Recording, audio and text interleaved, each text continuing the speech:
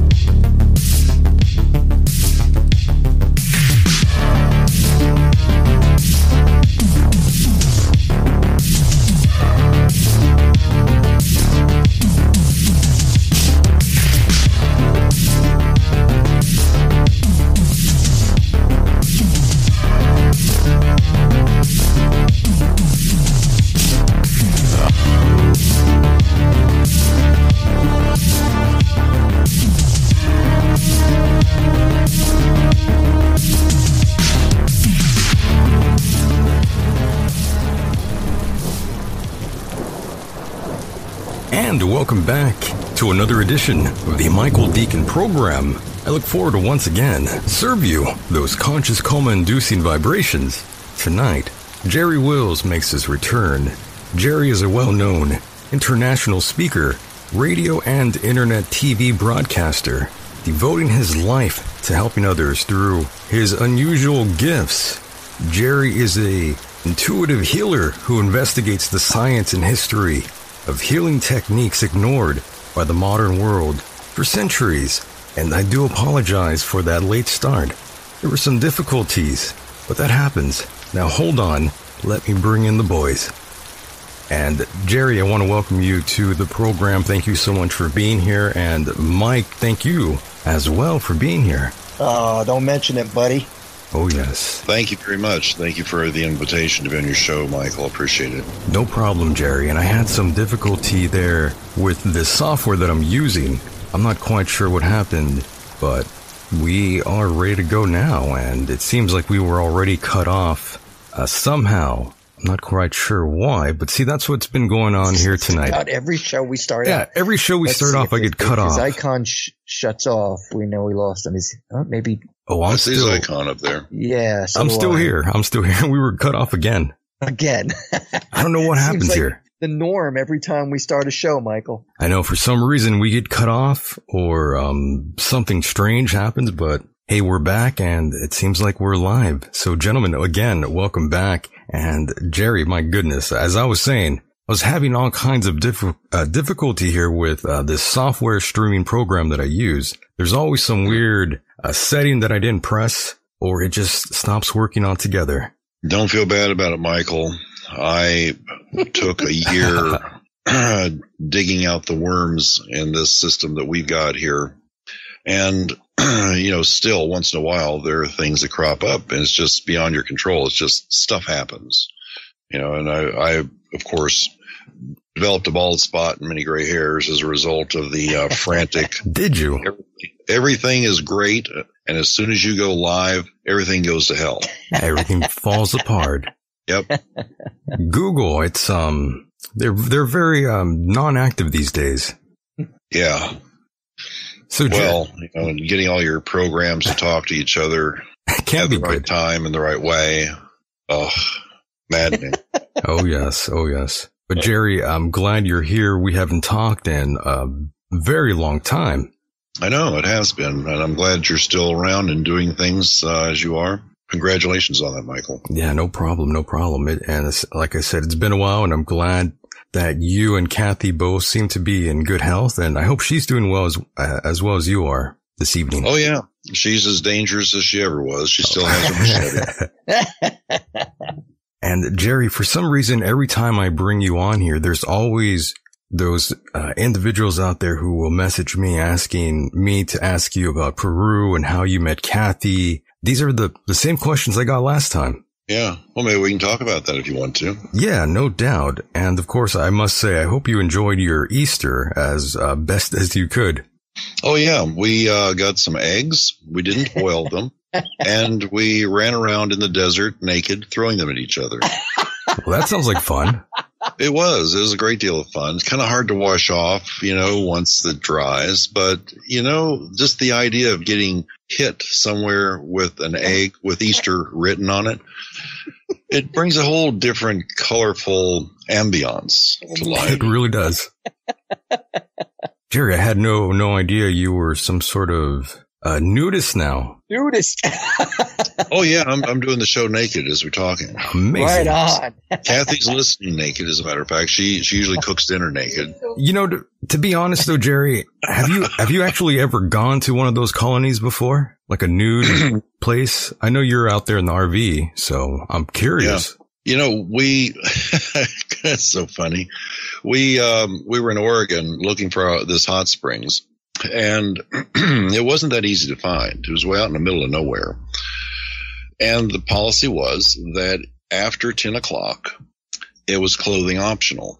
Well, I mean, that's fine with me. I don't care. Right. And it was kind of cold. It's cold outside. And I'm thinking, hot springs sound good. I was pretty tired, but Kathy convinced me I should go. Got our bathing suits. Got everything ready, got some towels, went out there, fully dressed because it's damn cold. And got to the hot springs, took off my trousers and shirt. Here I've got my swimming trunks on. Kathy's got on her bikini, and it's just cold as hell, so we get in real fast. Well, it was quiet, such solitude. The night sky was just blazing with stars. A bit of a breeze rippling across, but we were a bit sheltered from it. And Kathy says, well, it's after 10, we could take our clothes off if you wanted to. And I said, I don't know, she says, oh, come on. And she takes off her clothes, her bathing suit. Don't be a Debbie Downer. So I said, right. Well, there's no one around. So, okay, sure. Negative Ned. So we're sitting there in the hot springs and oh, hell, that was really nice. It felt great. And so floating around, not really floating around, but it wasn't that big a thing to float in, but it's big enough for maybe 5 people. Very crude, made of cemented together stones out in the middle of field in the middle of nowhere.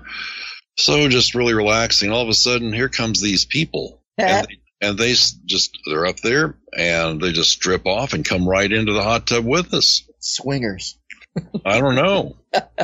So this one gal in a very large fishnet, not large fishnet, but I mean the holes were very large in the fishnet thing. She didn't want to get in totally naked, which was bizarre. She's quite drunk.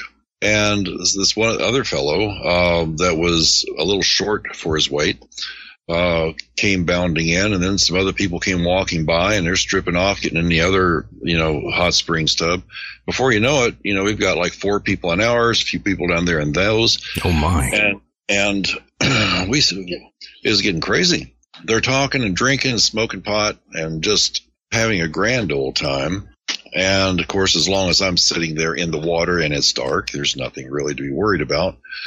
But after a couple of hours, it's like, you probably should get out just to let your body cool off. And, of course, I've been driving all day. I was kind of tired. So it's like, Kathy's like, come on, we need to go. And I said, oh, hell no.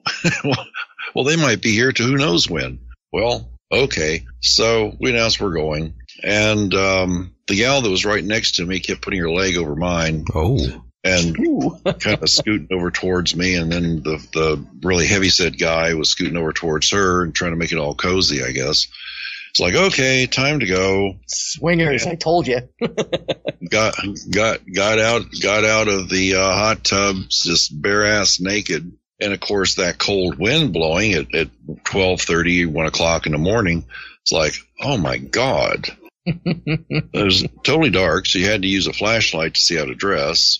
So yeah, I did that one time. Sounds like a good time. Well, if it had been different people, it might have been even better. Who knows? All right. Swingers. That sounds like an idea. Well, maybe I should try that. You never know, Jerry. You're right. I don't. It might be good for you. Well, I like orange juice and pizza Not that it has anything to do with swinging, of course, but there are things that are good for you that you wouldn't know are good for you until you try them. That's right. Orange juice is one of those things. I agree. And Jerry, from my understanding, you were actually kind of sick months ago, and you felt like you probably had contracted COVID-19. Yeah, and I don't get sick. That's the hell of it.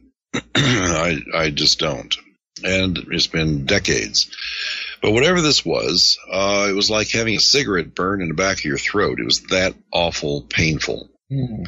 And, of course, my background working with people who are sick and trying to help them, I've got quite a vast knowledge of things to do. So I started using those things and recovered, as safely as I could. I wouldn't say it was quick because from start to finish is probably 2 months. The worst of it being about 2 weeks. Just hard to breathe, couldn't smoke a cigarette at all, and just feeling like hell. But, did recover, obviously, and feeling just fine. And there was fever, body aches. I mean, it was hell. You had all the classic symptoms then.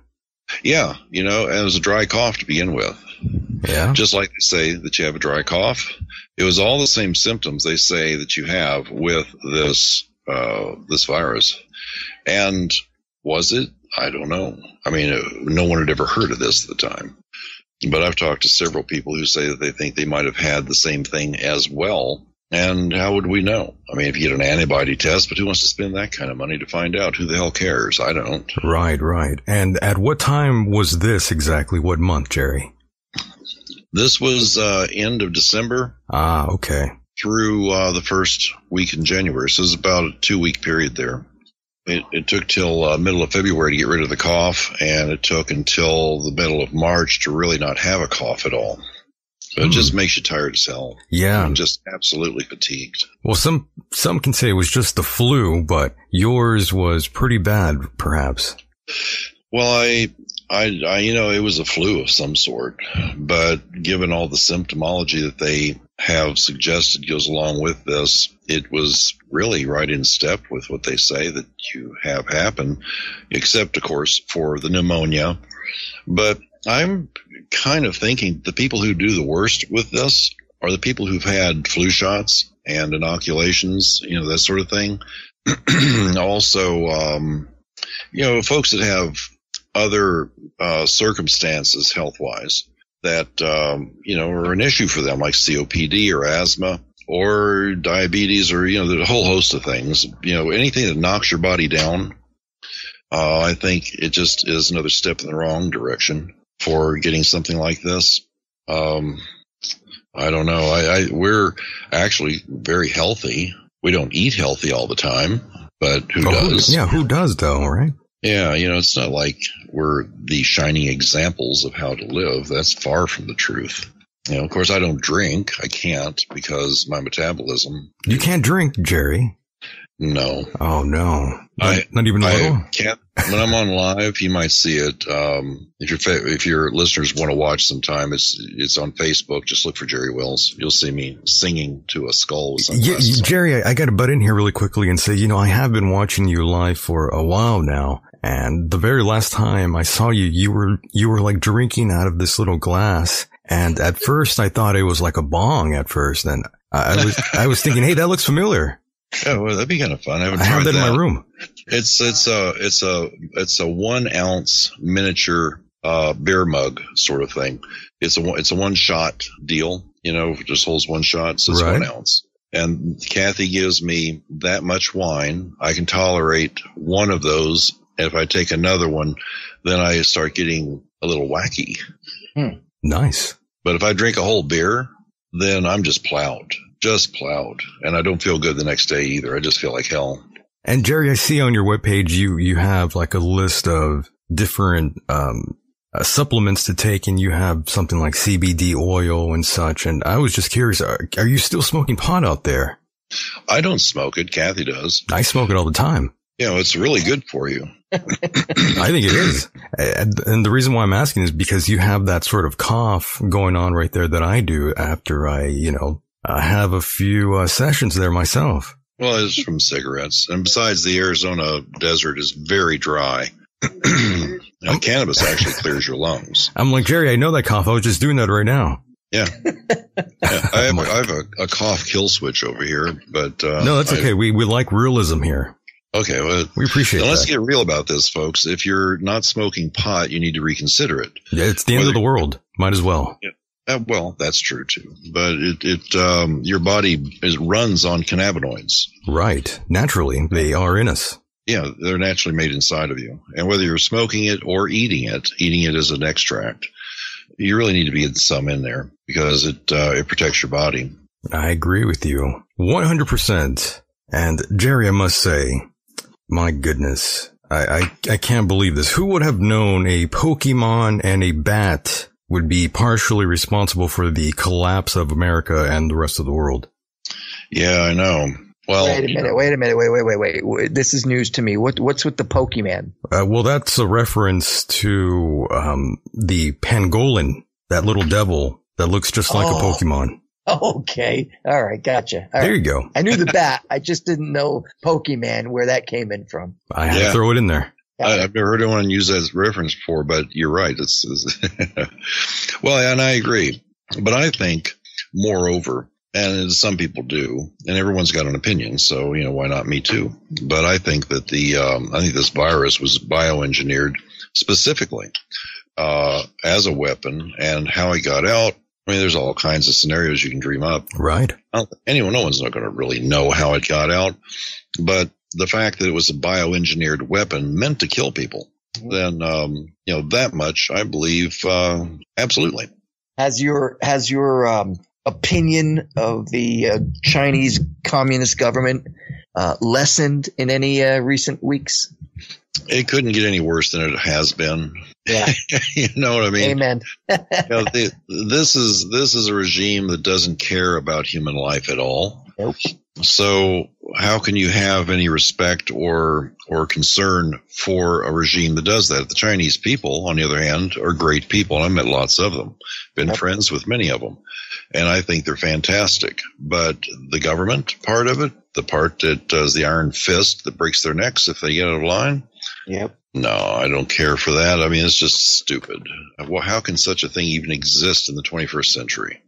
Yeah, I was telling Michael the same thing before we went on air, as I've grown a new hatred for that country. And I used to love China in general. Now I can't stand the government. I got no problem with the people, just can't stand the government after what we've learned.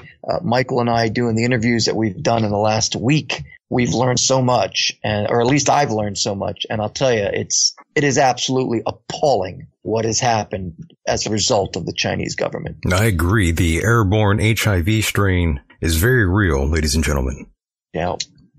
And I agree with you, Jerry. These are very dark times, but quite historical times nonetheless. I mean, they will be writing about this era for years to come, way after we're gone, Jerry. I think so. It'll be such that lessons will be learned, and I don't know how you'd characterize it except to say that the folks who are not interested in the betterment of life will be exposed, and when they're exposed, the world will shun them. I agree. And, Jerry, I got to be honest, I've been quite critical of those who have denied the severity of COVID-19, especially those who are pastors out there. And I've been talking to a lot of religious folks, and they've been very angry with me as well, because I don't agree with their views in these large congregations that some of these people have ignored their own city laws now. And the thing is, you are putting yourself in danger, but not only yourself, but everyone else around you and those you come in contact with if you go and congregate with a large group of people that you don't know if they are positive or not. Not everyone will show symptoms. So I know that is kind of bad for those that really want to get into their church. But remember, you are endangering everyone around you. Well, you have to ask yourself if these are the same kind of people who wouldn't mind going to a movie theater or a shopping mall or a baseball game or any sporting event. If they're willing to go to church to work on their prayers and praise their God, what would stop them from, as I said, going to any of the previous things I just mentioned? I mean, yeah, well, it's just stupidity. I see this going on, and I just think to myself,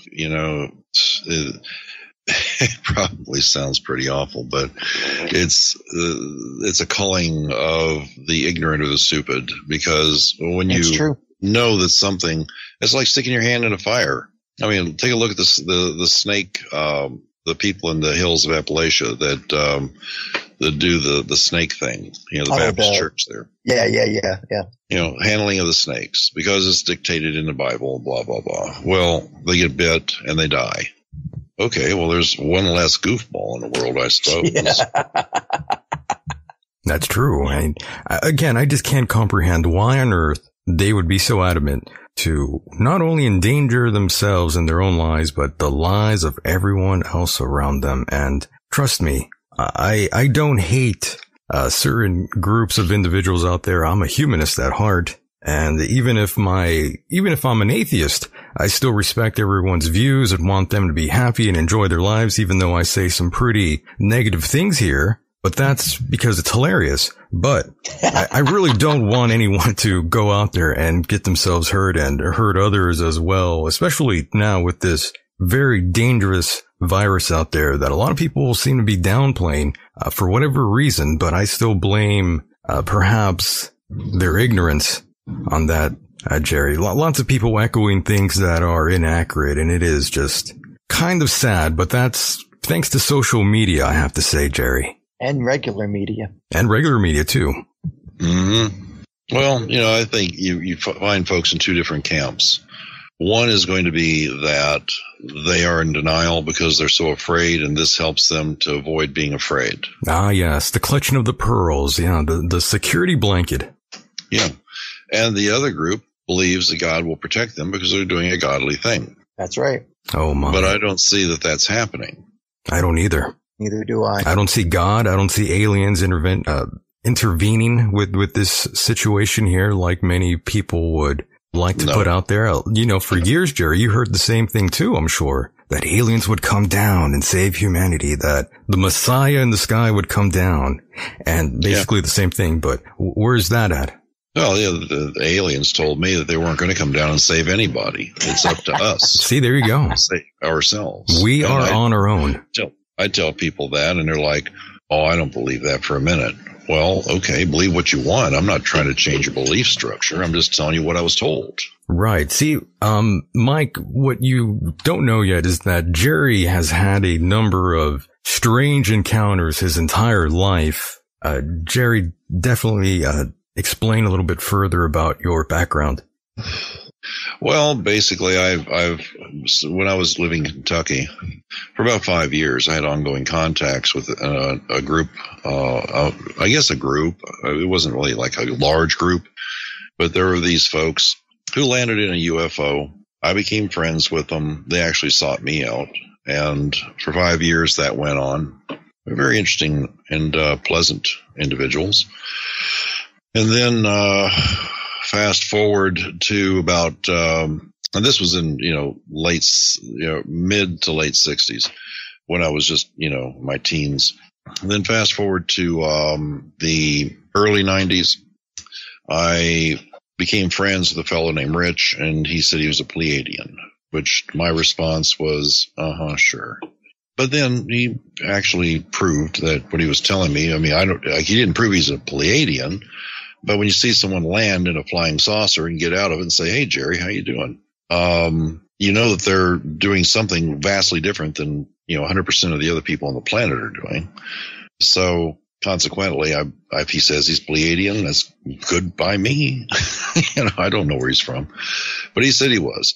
And we had an ongoing relationship as friends for about 4 years.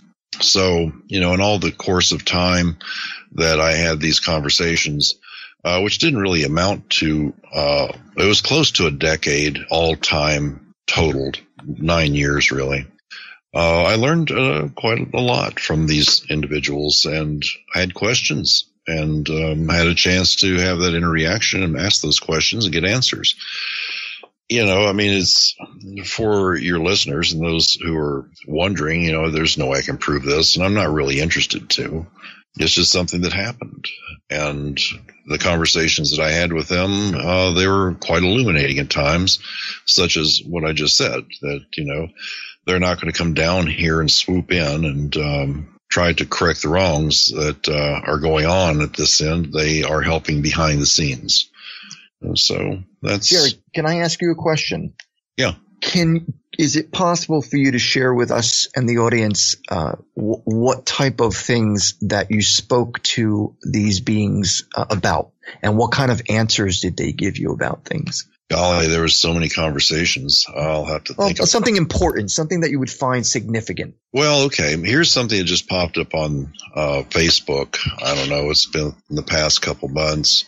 I did an interview with Alfred Lamont Weber, and in there, he was asking me some of the same questions, and this was quite a few years ago. And I'd forgotten all about the interview, and I've probably forgotten a lot of what the conversations were. But in this interview, he wanted to know, kind of like you just asked. And I said, back in, when was this? It was like 2008 or so. He was saying, did they give you any messages about the future? And I said, well, one that kind of stuck out in my mind at that time, apparently. So one that I recall is that there's going to be this virus, and it's going to go all around the world, and it's going to cause a lot of damage, and it's going to change everything in the world as a result of it, or something to that effect. And someone sent me the video clip, having watched it themselves, and I listened to that, and it's like, well, I'll be go to hell. I forgot all about that. But yeah, they did say that. They did tell me about that. They told me about a lot of things. They told me about the big tidal wave that hit Japan. They told me that, because we were talking about places to go that are safe on Earth, and if I was going to go there, that I should be making plans as soon as possible and get to wherever it was I wanted to go. And they gave me some suggestions. Costa Rica was one, Panama was one, Ecuador was another, and then there were several other places throughout South America. And I said, well, what happens if I don't go? Right. And they said, will I not be allowed to leave the United States? And I was told, no, that's not really what the problem is. The problem is other countries won't allow you in. And now look at the situation we have. I mean, if you want to go to Argentina or Nicaragua or Honduras or Chile or Peru, I mean, start naming off countries, they won't let you in. No, they won't. It's not easy. No, you can't go in. Even Mexico is not very friendly towards people trying to get in. They're trying to kick people out. Very Canada, true. Same story. Very true. And it's a good thing you didn't go to Ecuador. They are getting nailed with COVID-19 out there. Yeah, I know. Well, the whole world is. Yeah, it just seems like they are just really getting trashed right now. Of course, New York is also up there. But my goodness, Jerry. And people are still denying the existence of this virus. It's pretty unusual to read that from many people out there. Well, I know. But like I said, they fall into two camps. There are the people that believe it's conspiracy to keep people in place and to kind of screw with their mind, if you will. And then the others that are afraid that it is so real that it could hurt them, and so they're in denial and they don't want to acknowledge that it's real. And, that's just how it goes. I mean, that's typical human behavior. All I have to say is that Darwin was right. Yeah, about what? Tell me. Survival of the fittest. Oh, yeah, you're right. And there's also the scientific fact that, and I've mentioned this multiple times, that it wasn't a matter of if we get a pandemic. And I'm not saying that this is the one, but it's a matter of when we get a virus or some sort of a health threatening bug of some sort, whatever it may be, virus, bacteria, whatever, that eventually it will come to a point where we have a revisit of, sort of like the Black Plague, if you will. And I only know this based on something I recently watched with scientists discussing the possibility of a pandemic in America. And even though we are going through what we're going through right now, this is not it. I can almost guarantee this is not it, because the one that they're talking about is going to be a real difficult thing to break, and it will take many, many lives because they will not have a cure for it. Well, and in line with that, I don't know if the next thing coming is that, but I have somewhere deep in my mind, and I can feel it, like the pit of my stomach, that there's something else that's just ahead. There's something else that's going to happen, and we're going to feel like it's getting better. And then, something else is going to happen. And I don't know what it is. I wish I did. I don't know how to prepare for it. But I just have a feeling that there's something else just ahead. And it's not good. Well, you know what, Jerry, I agree with what you're saying, there is something coming. But you know what? There's always something coming. Unfortunately, and that's how we get by in the world. We learn how to get from problem A to problem B. That's pretty much what life is. Life is just a series of problems that we have to get around, because Mother Nature just wants to kill you. And you just have to know how to survive. And as Michael said before, it's survival of the fittest. But eventually there will come a day when we will be wiped off the map, at least most of us, because it's either a rock coming from outer space or a little tiny microbe that we cannot see. One way or another, it's going to bring us down. From outer space to inner space, it's always something. It's always something, my friend. Yep, and with the coronavirus, they're saying that this thing could attack the immune system like HIV. But then again, that's kind of how it was created in the first place. Mm-hmm. The ACE2 receptors are being attacked as we speak. And of course, this will plateau and everything will be fine and dandy. Then the second wave comes. Yeah, whatever the second wave is. And Mike's right. I mean, the world is full of stuff that's out to get you. That wants to kill you. That's right. Yeah. So, you just do the best you can. Then what else are you going to do? Meanwhile, don't stop living. Yeah. No. What the hell? I mean, if you're not going to go out and have a good time, then what are you doing? Yeah, that's what I say. I mean, with everybody being shut in currently, and I can only speak for America because that's all I really know about. I don't know about all the other countries, but everybody being shut in. Yeah, it's really testing a lot of people's patience and their ability to quote unquote survive. But at the same time, this is nothing compared to what it could be. Could you imagine? Just imagine. Let's just say, for argument's sake, one or two scenarios. There's a major nuclear war, or there is a meteor strike that clouds the sky. We plant life dies, animal life dies, and we're down to using bows and arrows or guns or whatever it is to survive. That is when it gets really rough. That's when it gets interesting. Real icy. That's when it becomes, icy. But until then, we're okay. I'm sorry for the people that have died as a result of this virus. It's very unfortunate, and a lot of people have died. But, just like every year, there's a flu. It kills up to 20 to 30,000 people every year.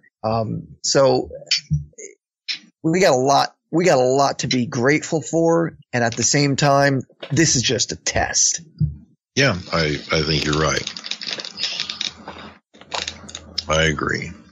And Jerry, I wanted to ask you what your thoughts were on Mr. Edward Snowden. He was interviewed recently and said some pretty profound things about COVID-19. And if you haven't heard it, I do have a small clip here I could play a few minutes of for you and everyone else. I think it'd be... I've not heard it. It's pretty interesting. And he's right about a few things. Our civil liberties are being eroded as this interview continues here. And, I just wanted to quickly know your thoughts on Edward Snowden. What's your perception of Edward Snowden? Do you think he's the good guy, or do you think he's a villain like the media wants to portray? Oh, I don't know. I think I don't think he's a villain. I don't either. I don't really know enough about him except what I've heard in the media, which isn't a good source. Right. So, my initial feelings are basic ambivalence until I get more data to actually come up with an opinion that's truly my own. I hear you. But everything that I've seen and heard gives me the feeling that if he said something, I'd probably listen to it pretty closely. Understood. And Mike, any perception on Edward Snowden at all? Let's hear the clip, Michael, and I'll give you my view. I hear you. All right, let's roll the clip. There we go. Why does it seem like we're acting like COVID-19 is a never-seen-before virus, and that this is just out of nowhere, surprise, surprise. We had SARS, we had MERS, we've had these types of things before, and in fact, we knew that we were going to be having more of them, yet we were not set up, or it seems like we were completely taken aback that this is happening now and is having, such a profound effect, when if you talk to any epidemiologist or virologist, they knew that this was going to happen. There is nothing more foreseeable as a public health crisis for, again, a world where we're just living on top of each other in crowded and polluted cities than a pandemic. And yeah, every academic, every researcher who's looked at this knew this was coming. And in fact, even intelligence agencies, I can tell you firsthand because I used to read the reports, had been planning for pandemics. And yet, when we needed it, the system has now failed us, and it has failed us comprehensively. And the thing that I find grotesque about this situation is that now the people who are being asked to sacrifice the most are the people who are in the most precarious positions, who have the least to give. We're constantly being told we're the richest country in the world. But when people start losing their jobs, when rents become difficult to pay because there's no work for any waitress in any restaurant in New York right now, where are our resources? When our hospitals say they need ventilators, where is all this great technology that's being used to surveil everybody, down to the tiniest toenail, when we need it to create things that actually save lives? In South Korea, which has been successful in at least flattening their curve, the government's been sending text messages to people who have come into contact with people that they know have COVID-19, which means they know who has COVID-19, they know who they're meeting, they know their text message numbers, they know how to get in touch with them. The Korea Centers for Disease Control and Prevention uses data provided by local telecommunications companies. Taiwan is doing a mobile fence, so-called, where if they know you're infected, they're going to put a mobile fence around you, and if you leave, you're going to get in trouble if you leave it's basically your mobile phone is your new ankle bracelet. We look at what China did, including welding certain doors shut, and we seem to be sort of knee-jerk ad hoc, and we're, culturally we can't do this, yet our numbers are through the roof. So are autocratic regimes better at dealing with things like this than democratic? I don't think so. I mean, there are arguments being made that China can do things that the United States can't. Now, that doesn't mean that what these autocratic countries are doing is actually more effective. There are really only two things that we know to be true. One is that no one knows the true number of infected, because we can only, in the absolute best case, know the confirmed cases of people that we've actually tested. And once you start to layer in this autocratic, or I would argue more authoritarian type of policy structure, what you end up seeing is that instead of policy being guided by science and facts, you begin to see things like information releases becoming political decisions. Now, this is not new. In fact, the Spanish flu around 1918 did not actually originate in Spain. It was actually spreading in World War I through the trenches where everybody was in terrible conditions. But the militaries of the day had imposed restrictions on what the press could report that could impact the war effort. And so Spain, being a neutral country, was publishing what they were actually seeing in their country. And so we just presumed, because they were the only ones that were telling the truth, that it came from them. Now, we're a little further ahead than that today, but that doesn't erase the fact that people in power who see that there is a political advantage to disguising or concealing or massaging or denying numbers may choose to lie about it. It's happened before, and it's almost certainly happening now. If you're looking at countries like China, which seems to have flattened, how much can we trust that those numbers are actually true?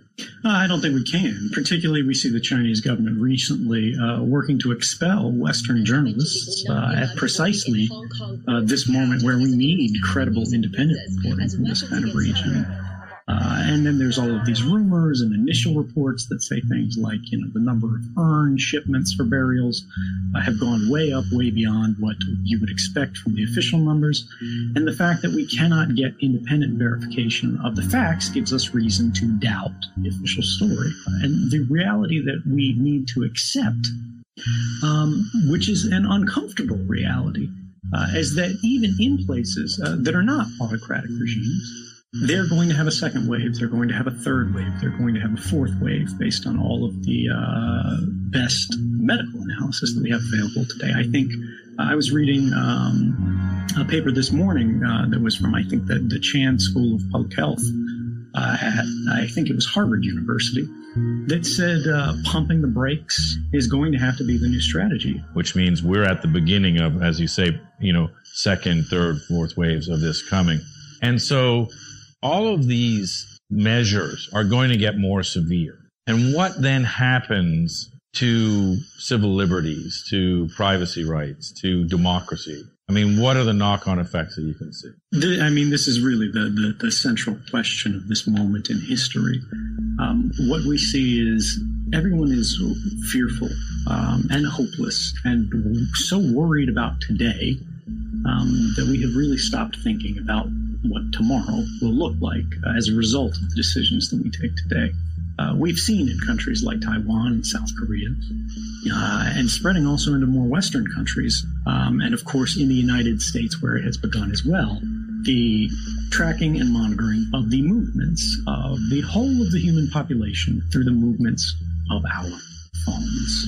And it is, I think, something that should raise cause for concern, because when we talk about the applications, and I'm sure we will, they're saying they're using it for contact tracing. This person gets sick. Where did they go? Who may they have come in contact with precisely so they can produce these kind of text messages that you describe? On its face, it seems like it might be a good idea. There is, of course, a natural presumed benefit here. And yet, this level of contact tracing, this method of contact tracing, does not really work on a pandemic scale. We're declaring, various states of emergencies here and there, but these have sweeping powers. What is being built is the architecture of oppression. And there we go. I played a little too much of that, but that was mostly it there. Wow, that was pretty interesting. I agree. It was something else. And now I'm hearing myself echo. Yeah, I hear that too. Echo. And there you are echoing too. And now it's gone. But yes, pretty interesting stuff there. Wouldn't you say, Jerry? Yeah. Well, he's got some pretty interesting statements going on there, and it was very thought-provoking. So, especially the last statement, mentioning that we are starting to put people under surveillance. That's going to happen. Well, that's happening here. Part. Yeah. And, I was just finding, because we are, in the capacity for moving around, usually quite freely. But we found out yesterday that if you go into Utah, if you cross the border and go as far from southern Utah's border up north, the first main town you run into is Kanab, you're going to be receiving a text message giving you instructions about quarantine and what are your intentions, and fill out this online form. Now, how do they get your number? Well, it's geofencing. As soon as you come in, they tag that you've come into that area. And if they see that you've gone past a certain point, then you have to stop and fill out a declaration of where you're coming from, where you're going to, what you're going to be doing while you're there, the whole bit. And that's a lot different than a roadblock, of course. But I suppose if you don't fill it out, then they'll send the sheriff or state police after you to find out for themselves. Of course, you probably already heard that if you're in Louisiana and you want to go to Texas, forget it. Because they have troopers at the Texas border that are checking IDs. Anybody coming from Louisiana is turned around. But that's happening in several states. So this is a pretty weird situation as far as civil liberties and the freedom that you're used to. And I've been telling folks for a while now that nothing really is going to be the same. Once this is over, things are going to be radically different. It's not the same world any longer. It's the same kind of weird shift in reality as it was for 9/11. Right. How it seemed like you go outside, everything looks the same. It's the same kind of day as it was yesterday, yet it isn't the same overall. It just looks familiar, but it's not the same. And that part kind of creeps me out because I don't like the idea of needing to answer it to someone about where I'm going and what my intentions are and so forth. I understand that with something highly contagious, it only makes sense. So it's not that I'm against or opposed to it. It's just the idea of it itself. It's a little much. Yeah, it is. It's a little creepy, right, Mike? Yeah, well, thanks to those POS terrorists who flew their planes into everything on 9/11, that really started us off with a whole new world or a whole new America. And now, we're just every couple of years, it just seems like something else new comes into play that takes us down a notch. What I mean by that is, I'm only 53, but when I was a boy, I lived in a time, I grew up throughout the Vietnam War, but I was a child. I didn't recognize it as much as what was going on. But as the late 70s, 80s, and 90s came, those were great years. I had 20 some great years. And then the new millennium came and bang, it just like everything, like the shit hit the fan, man. So yeah, these are some troubling times. But you know what? At the same time, we have to get through it. What choice do we have? And we have no choice. Yeah, well, it's kind of like, what choice do you have is right. Because you either just, start marching in step with everyone else or else. Yeah. I mean, don't get me wrong. I'm not advocating the idea of constant surveillance or anything like that, because that's not the kind of government that I think most people want, except maybe some of the hard left who wants more government. I personally, I don't want more government. I want less government. But it's just so complicated. It really is a touchy subject. It really is touchy, but you got to remember, Mike, before 9/11 happened, our government was informed about this by other intelligence agencies around the world. And, well, it happened. And look at COVID-19. They knew as well that this would happen. And my goodness, Mike, another coincidence. Look what happened. Yeah. Well, what most people are not talking about that I think is quite interesting. I tend to look in the corners where people don't look, lift up the rug and look under to see what's there, metaphorically speaking. Right. I'll base this on telling you a short thing. A good friend of ours was a very well-known individual. His name was Ingo Swann. Oh, yes. And, he's a good buddy. Well, now, if they had it then, that program never died. They maintain something somewhere where they're referring to psychics and people who have extraordinary abilities that can talk about these things, see these things, know these things. And if any of them are as good as Ingo, well, my God, they must have the cream of the crop. So none of these things that happen, I don't think, are just out of the blue.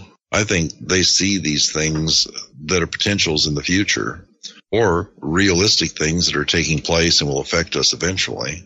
And they already start figuring out strategies to deal with it. So, none of this stuff that's going on now is remarkably out of the unknown. It is for a lot of people, but I think there are people in some places that know what this is, what's going on and what's going to happen. And a good point of reference with that is when I met that fellow that said he was a Pleiadian. His name was Rich. He told me about things that were going to happen in the near and distant future. Well, everything he told me, that I remember anyway, has come to pass. Everything. Now, how would they know? And I asked him this: is how would you know about something, that many years in the future? And he told me that moving through time was no more difficult for them than moving through space. He said space and time, they're interconnected. And the time doesn't really exist. It's perception.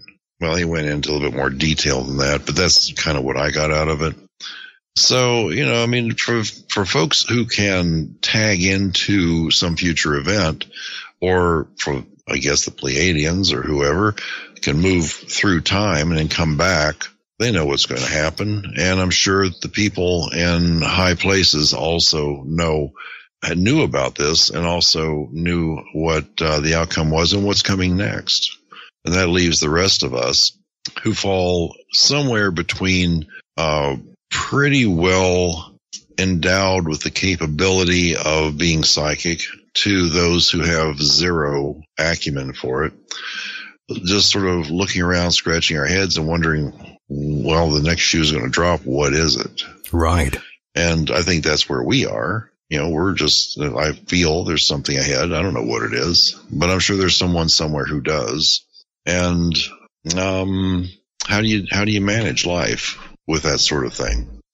And of course, the other point with that is, if they did know that something was going to take place, they couldn't tell anybody. My God, the people, generally speaking, if they knew that something was terrible that was coming their direction, they would just lose it. They'd just go nuts. There would just be a complete breakdown of society. So I guess with good reason, it isn't really talked about or disclosed, but still, it'd be nice to have some inkling. At least that's what I think. I think it's the elite or the well-informed or extremely intelligent that end up figuring it out. And then those who are less educated and have less knowledge in reading between the lines, for lack of a better term, those are the people that are going to most likely suffer. Not necessarily, but maybe most likely. Yeah, I think you're right about that. Like all things, you have to be educated and knowledgeable about what it is you're trying to understand. That includes everything from government to anything really. Some people read books on mathematics and become mathematical wizards. But if you don't understand the basics on, say, cooking, you're not gonna know that knowledge on how to survive in the wilderness by, trapping a rabbit and skinning it and eating it, Yeah, Kathy knows how. She has a machete. Good. Okay. Kathy's getting all kinds of stuff out there. Yeah. Oh, geez. She tells me stories growing up on the farm, things that I shouldn't even repeat. I know, right? Those stories are pretty remarkable. Like pig's feet soup. Oh, good heavens. Lord. I don't think I could eat that. Brains and scrambled eggs. Ooh. What? Oh, God. That's a little too far. Yeah. See, I told you. It's crack. And fried pig skin. Oh. You got your own wet market there, Jerry.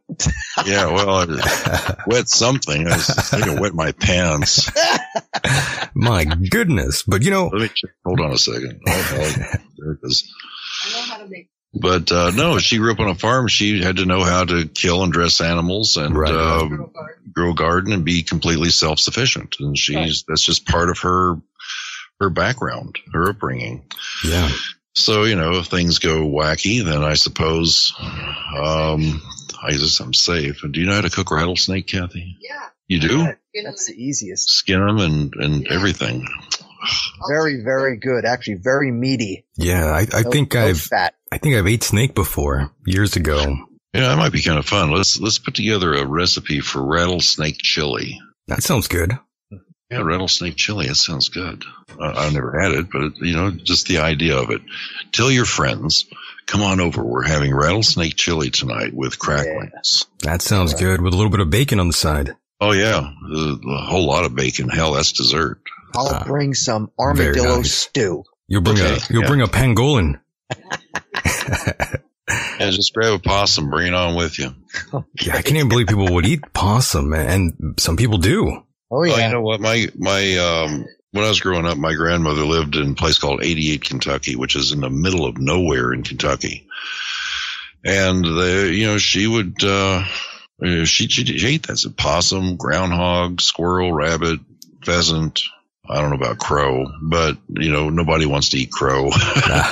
Yeah, not much meat on that. Yeah, squirrel. I know when we were in the living in South America, they had a delicacy there called cuy, and that is guinea pig. They grow guinea pigs. They raise guinea pigs specifically because cuy is like a national super duper favorite meal. It's an honor to eat it. It's like we have turkey at Thanksgiving. They have cuy. They don't have Thanksgiving, of course, but if it's a big celebration, they have cuy. Well, hell, they also eat llama. But I was at in the middle of the Andes Mountains, and they made a meal in my honor, and I could have bear or cuy. Now, cuy looks like a rat. Imagine a singed rat, dead singed rat on a stick. Mm-hmm. It's just ghastly. That's a good way to describe it. So when Kathy thought it tasted like squirrel, she ate some of it, but tastes like rabbit? Okay, sorry. And I opted for the bear because I've had cuy and I did not want that again. So I had the bear. And it was like, you ever get some of that really, that double bubble chewing gum? You just keep chewing it. It gets thicker and it just, well, that's what the bear was like. Wow. It was like, kind of like eating dog. Yikes. Oh, eating dog. How would you know what She's was eating like a dog. to eat dog? I don't know. I'm not even going to look in her direction. God, I don't even want to know. Oh my. I don't blame you. I don't want to know either. Kathy, don't tell me how you know about eating dog. Yeah, I don't want to hear it. Is Kathy from China? Yeah, I know they eat them in China. Oh, and I'll tell you what, in Peru, you walk around the streets of Lima, you do not see cats. Oh no. Poor kitty. Well, the Chinese restaurants, they capture them, butcher them, and serve them, and that's part of the Chinese meals there is cat. Oh. It's sick. It really is. Oh, my God. How can you eat a poor little cat? I know. Sit down. I heard a meow back there. I know. She's trying to. Yeah, anyway, let's not go into that. But I was in this city in north central Peru, and I wanted a hamburger really bad. I just really wanted a burger. Oh no! So I told them, I want a burger. So they served me a burger. It took a while, but they served me a burger. Now, I didn't know it at the time, but it was ground up horse heart. Oh, my goodness. Yeah, I know. And when I found out, it was like, damn. But the worst of it was breakfast. Same town, different restaurant. It gets worse. Yeah. Wait till you hear this, guys. Worse. You're in the middle of this amazing North Andean Peruvian city. What was the name of that place anyway? Cajamarca, yeah. And it's like a pretty nice place. And downtown. And the order was I wanted scrambled eggs, toast, and bacon. Well, that sounds like a reasonable request. Right. Yeah. Okay, so I waited and waited. They brought out the toast first. It was cold. It was hard like a sardines cracker. It was just absolutely like a crouton would be, except as a whole piece of bread, like a crouton. Did you say sardine cracker? Yeah, well, no, it was saltine cracker. Oh, okay, because I just went right over my head. What the hell is a sardine cracker? I'm asking. Yeah, I probably had too much to drink or too much to think or So anyway, they bring out the bread and they bring out the butter. The butter is sitting in a pool of ice. You cannot put it on the bread. So I'm not eating that. I'm drinking the Sanka instant coffee. Next, they bring out a platter that you would put a turkey on full of scrambled eggs.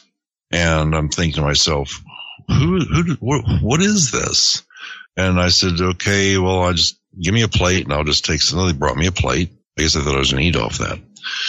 And about 15 minutes later, they bring an even larger platter. This is my bacon, except this is pig's ears that are deep fried. Pig's ears. Wow. Pig's ears with the hair still on. A huge, I mean, the mound of it was like maybe a foot tall, just mounded up on this huge platter. And I'm looking at it thinking, what the hell's wrong with you people? All I wanted was a couple of scrambled eggs and a few pieces of bacon and some toast. So I got up and left. Smart. I didn't understand. You know, the interesting thing about all this talk about eating animals is this. You know, we can sit here, Michael, and talk about Jeff's experiences with Jerry in other countries, you know, like eating guinea pig or whatever. And we can sound repulsed to it, you know, eating a horse's heart, it could be repulsive sounding to us, but yet still, you know, we cook cows and turkeys and chicken and whatever else that we, you know, pork and all these other animals. And it's pretty much the same thing. You know, we give a hard time to the Japanese who are still whaling, go figure, but, and, you know, killing these animals, even dolphins, and they kill these intelligent creatures. And yet we are repulsed by that. And I get it. Don't get me wrong. I'm not a vegetarian. I wish I was, but I can't. And I love animals very, very much. So when I see how, these other cultures survive by eating other animals, yeah, it's a little effed up, but what can you do? Hey, you know, Aborigines are eating big old grub worms out of the ground. I mean, it's all what you're used to. That's right. That's right. So I'm not used to llama or guinea pig. Right. No, we're used to the standard American dishes like hot dogs, hamburgers, and stuff like that. So, sure. and you know what? It's really sort of kept from us. Here's the thing. Americans have lost that ability to know what it's like to have to raise and kill your own livestock. Oh, sure. And I guarantee it. If people knew what it was like to have to raise goats, chickens, sheep, cows, pigs, and slaughter them yourself, I guarantee you there'd be a far less waste in this country, and there'd probably be a lot more vegetarians too. You're probably right. You know, because if you go back 60 years, even 50 years, like when I was a boy, my parents had ducks and chickens and, you know, my other relatives had goats and farms. So they were raising their own livestock and slaughtering those animals themselves to provide for their families. Today's generation doesn't understand when they go into McDonald's or Wendy's or Burger King and they get a hamburger. You know, if they take a couple bites and then they toss it out, they don't even realize these animals were killed. They were slaughtered. They were slaughtered in these death factories in which they have horrible conditions. They don't live their lives, these poor animals. And, you know, the younger generation doesn't even know what it's like to have to, you know, to understand what they're being given and to be thankful. You know, how many times have you gone to a wedding and so many people that are at their seats, they don't eat their plate, whether it's filet mignon, lobster, chicken, fish, whatever it may be. And then the whole plate gets thrown out. Yeah, there's no appreciation for it. Oh, that's my point. That's my point, Jeff. Jerry, you mean? Jerry, I'm sorry. Did I call you Jeff? I'm sorry. Did I say that before okay. too? Well, I'm not holding it against you. We had a guest. Yeah, we had a guest named Jeffrey. That's why. That's what it is. I'm very sorry. Sorry, Jerry. No, that's okay, Tom. It's also because Mike hates this one gentleman, another musician by the name of Jerry. So yeah, it's a habit of his, right, Mike? You know, I don't mind at all, Hank. You know, Hank is fine. It doesn't bother me. I've been called worse, and Kathy usually is the one who does it. That Kathy, she's a killer. She's a killer. She might poison you, Jerry. Be careful. I don't think she'll do that. She doesn't know how to run the computer like I do. She can't drive the Phaeton, so I'm safe. Oh, that dog meat she was eating. Oh, that dog meat, yeah. Yeah. My goodness. Stop dancing around, Kathy. You're not going to poison me. If I was going to, I would have done it by now. I know. After 22 years, I'm still breathing. That's a good sign. She's like Carol Baskin. What's that? That's the lady from the Tiger King. Oh, I've not seen that. I don't know the gotta rest. see it. Oh yeah, you have to see it now. Yeah, we all have. If I would have poisoned him by now. I'll check it out. Yeah, you definitely have to watch that if you haven't seen it yet. Tiger King, good stuff there. But yes, the woman by the name of Carol. It's on Netflix. It's a documentary series. A short series documentary about one of these exotic animal trainers that was from Oklahoma, and now he's serving time in jail for attempted murder. Oh, well, what a thing. Yeah, it was an interesting story. It was Michael, actually, who turned me on to it. He's like, you got to see this movie. You got to see this documentary. And normally I wouldn't watch something like that, but I did based on Michael's approval rating. And it turned out to be – changed his life. Gripping. Changed my life. Changed your life. All right. Well, my mind's polluted. I'll go check it out. Okay. Very nice. Very nice. So, Jerry, you've been holding up as well as Kathy through this pandemic, through the end times, correct? Yeah, so far, holding each other up, as long as we can. It gets a little tiresome, but I don't mind picking her up once in a while. Yeah, I mean, there's some people out there who have committed suicide, even on the younger side. There's been some young kids even offing themselves because of this new world that we now find ourselves in. And of course, Forbes released an article recently that said Americans are excessively eating, drinking, smoking pot, playing video games, and watching porn while quarantined. And I have to say, what else would you expect? I was going to say the same thing. Yeah. Wow, Kat, we should start watching porn. Everyone else is. Yeah. Why not? The server's probably going to be bogged down. Well, we have a fast connection. Wait until the quarantine's over. Oh, well, I don't know if I can. Yeah. Okay. Yeah. Is it? Where would you suggest watching porn at? Do you have any ideas, guys? For a while. Where? Like maybe in your RV? No, not like inside or outside. Oh, okay.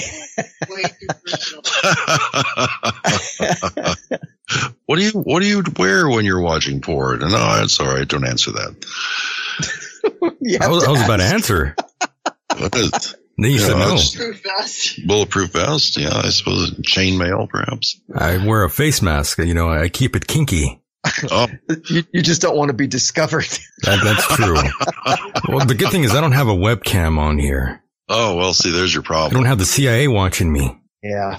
Like the CIA wants to see you doing dirty things to porn. They already do. Do they? I'm sure they do.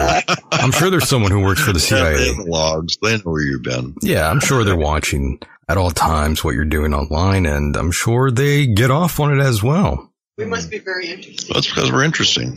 Think of the mundane lives they must be leading and how we have brightened their day just by our presence. Our routine. It brings an interesting aspect into the lives of others one way or the other. You just need to start paying. Well, I suppose. Good point there. I want money if they're going to watch me, I want money. Yeah. Put a donation link on there. There you go. A PayPal link at the bottom. Exactly. That'll work. So, Jerry, we are coming to a close very soon here. I don't want to take up too much of your time this evening. But, Jerry, where can people listen to you primarily? Well, there are two ways. The first is through our membership site. It's on Patreon. So it's Patreon, Patreon.com. Then / and the word is expeditions, like we're going on 2 expeditions next year. But instead of EX, it's just X. X-P-E-D-I-T-I-O-N-S, expeditions. Otherwise, that's membership site. So it's a monthly charge. And, of course, there's a lot of groovy stuff on there. So you might want to check it out, folks. The other is to go on Facebook, and look for, Facebook.com / Expeditions TV, still X-P-E-D-I-T-I-O-N-S, not EX, Expeditions TV, all, string of letters. And you'll find me on there. Otherwise, you look for Jerry Wells on Facebook and you'll see a picture of me holding a skull that's in the Paracas dunes, above the, South Pacific, by PSAC. No? Jerry, can you tell us real quick some of the topics that you talk about on your show? Well, on my show, I interview scientists, researchers, and people who've had very strange encounters. I had the Navajo Rangers on, for example. I had the folks at Board Camp Mine on, and I've had Dr. Robert Melamed. He's a PhD geneticist talking about cannabis. I've also had a couple of doctors talking about hormonal replacement therapy and another talking about women's health issues. And it's just kind of it's just a lot of different things that, Edmund Marriage,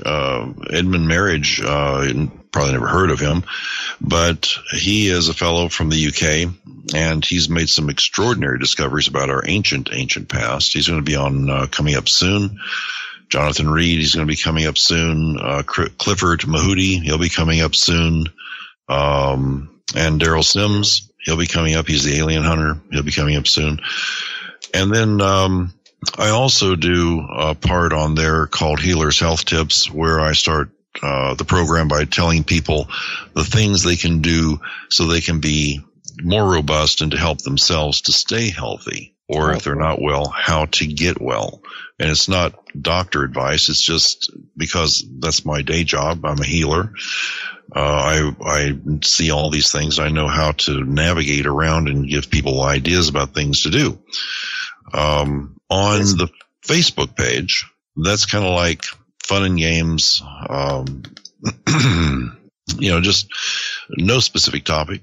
Just start responding to people's comments and just take the conversation from there. And usually it's only supposed to last about 30 to 45 minutes.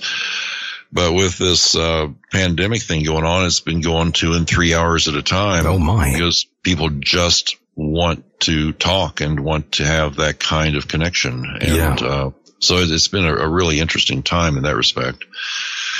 So, and it's all video. It isn't audio. It's all done with video. Well, you've seen it, Michael. Not like this cheap station, right? Hey, this is high quality, and there's really a place in the world for audio only broadcasts. I think it's great. Absolutely. Michael does a great job. I love his show, and I'm so happy to be a part of it. Well, you both do great. I'm impressed. I mean, you guys are a hell of a team.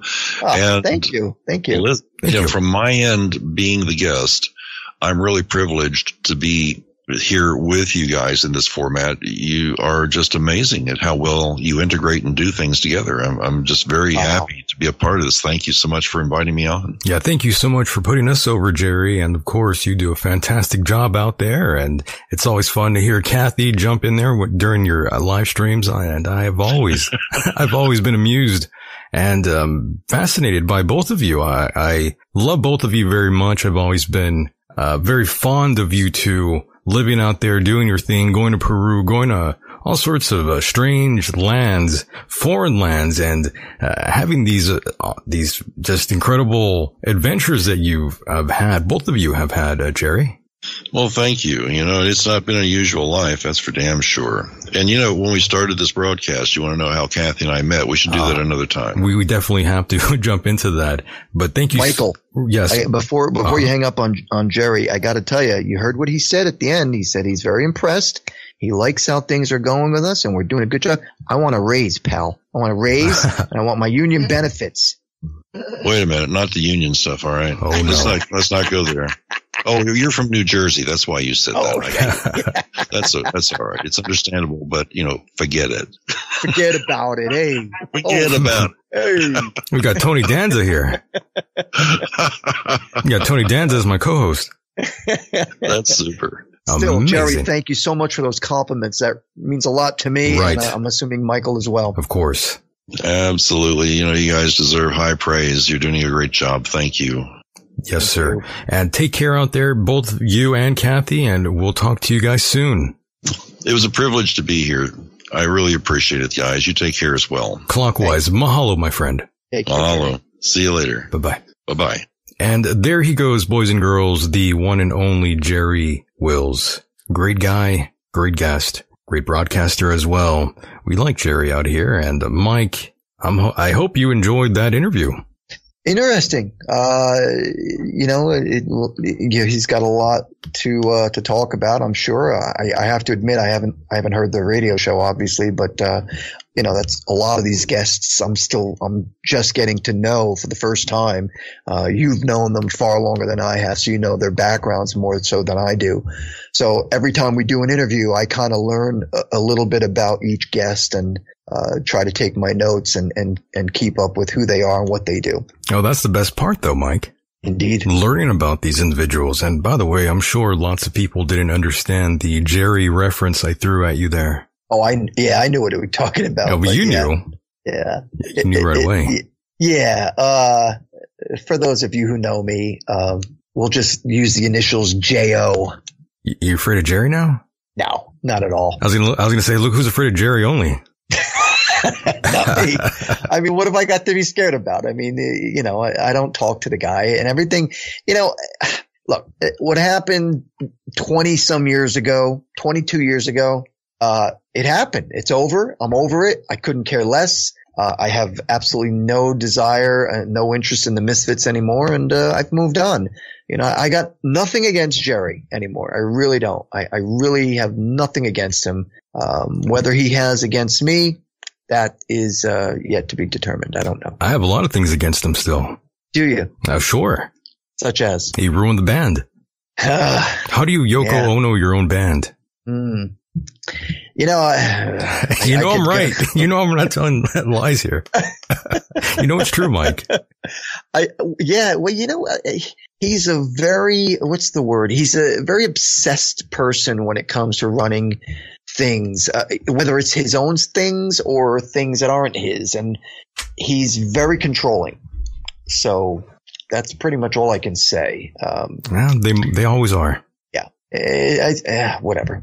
I got nothing to comment. Water under the bridge. I know. I'm just teasing you, Mike. Water under the bridge. Yep. I just like to mess with you every now and then. That's all right. You can mess all you want, buddy. It's amazing. And my goodness, we did have one more audio clip to play of Alex Jones, but we should save that for tomorrow when we have the professor in the house, Mr.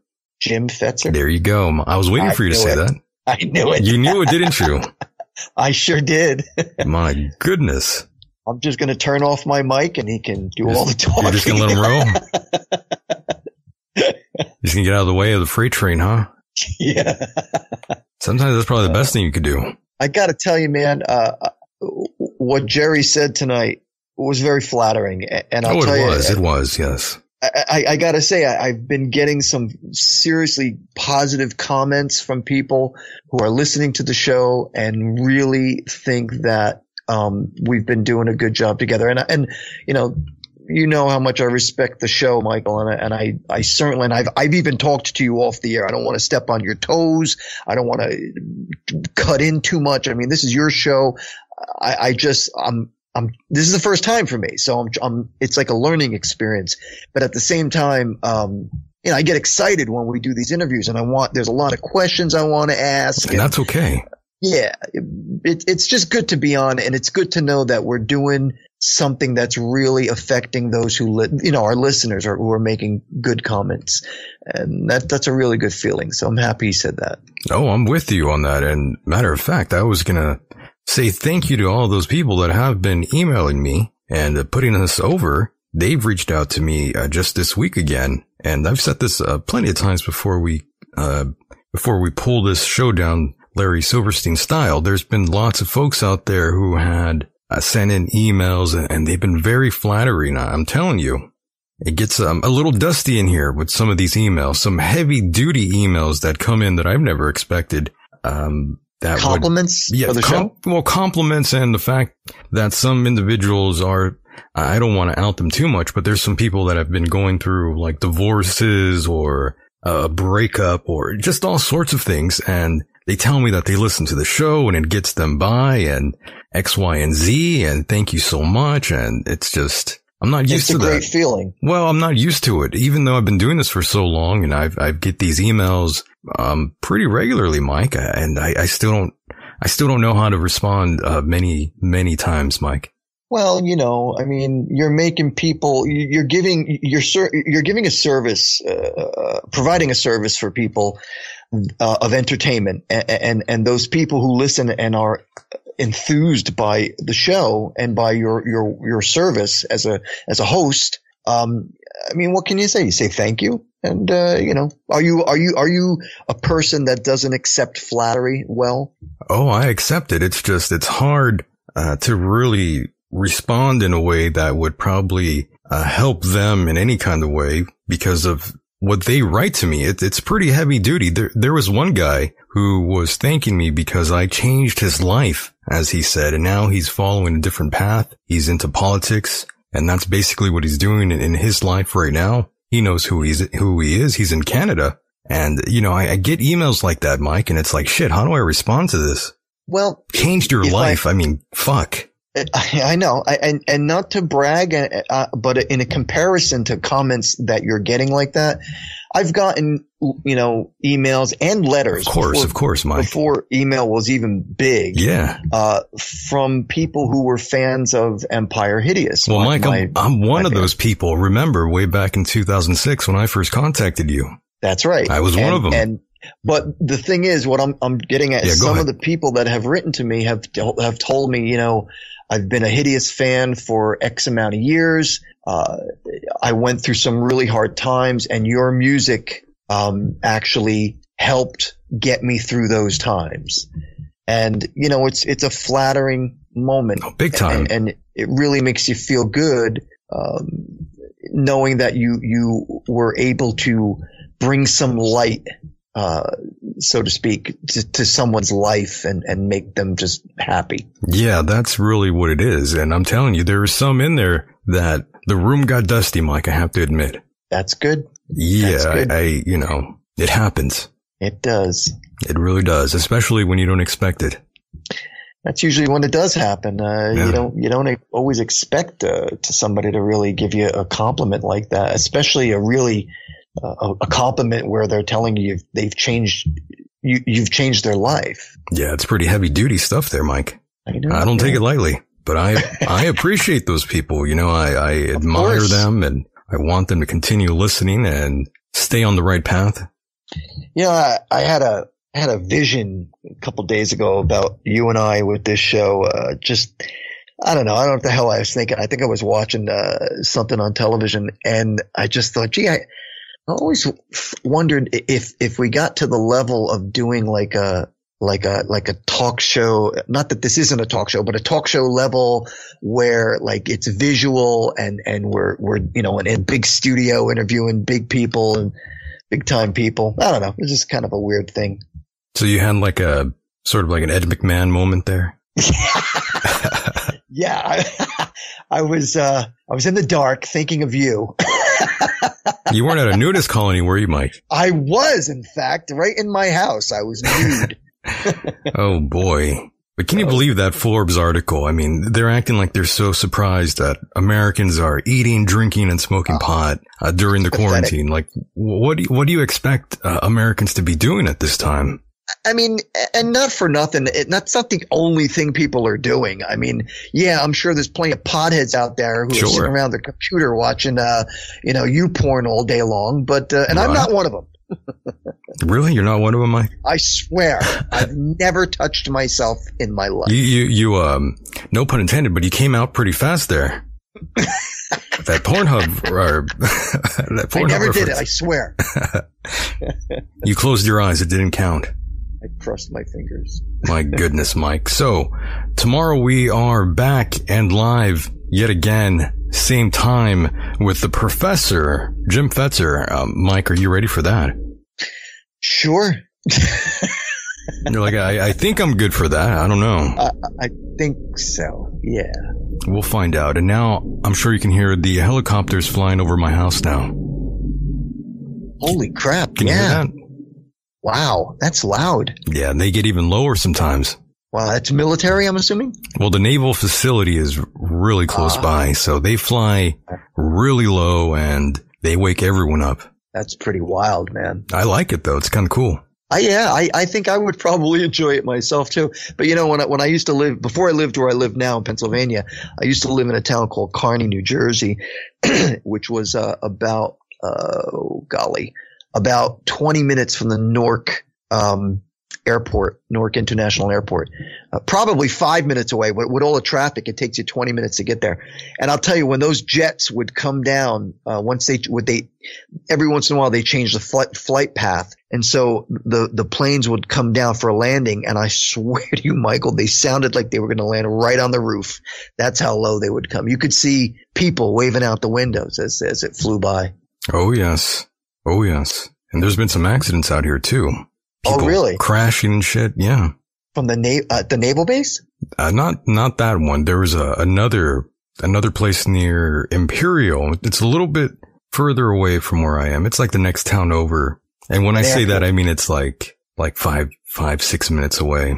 And it's an airport. Yeah, there's an airport there, but there's all sorts of people that fly into there. And there was a crash, I recall, several years ago.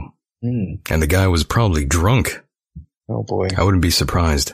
It was a plane crash or helicopter? I believe it was a plane. Wow. Yeah, if you go online and look it up, you'll probably find it. Yeah, but that guy was drunk. So, Mike, my goodness, we will return tomorrow, and I do want to thank you yet again, Mike, for hanging out here and doing the show with me. It's been fun. You don't have to thank me, buddy. I feel like I'm a part of the show now. Well, you definitely are, Mike. And with that said, I want everyone to stay safe, no matter where you are on this island Earth. And with that said, Mike, the world is a mysterious place, and life itself is a mystery. Until next time, good night, everybody. Say good night, everyone. There you go. You got it, Mike. Take care, Mike. All right, buddy. Take care. Bye-bye.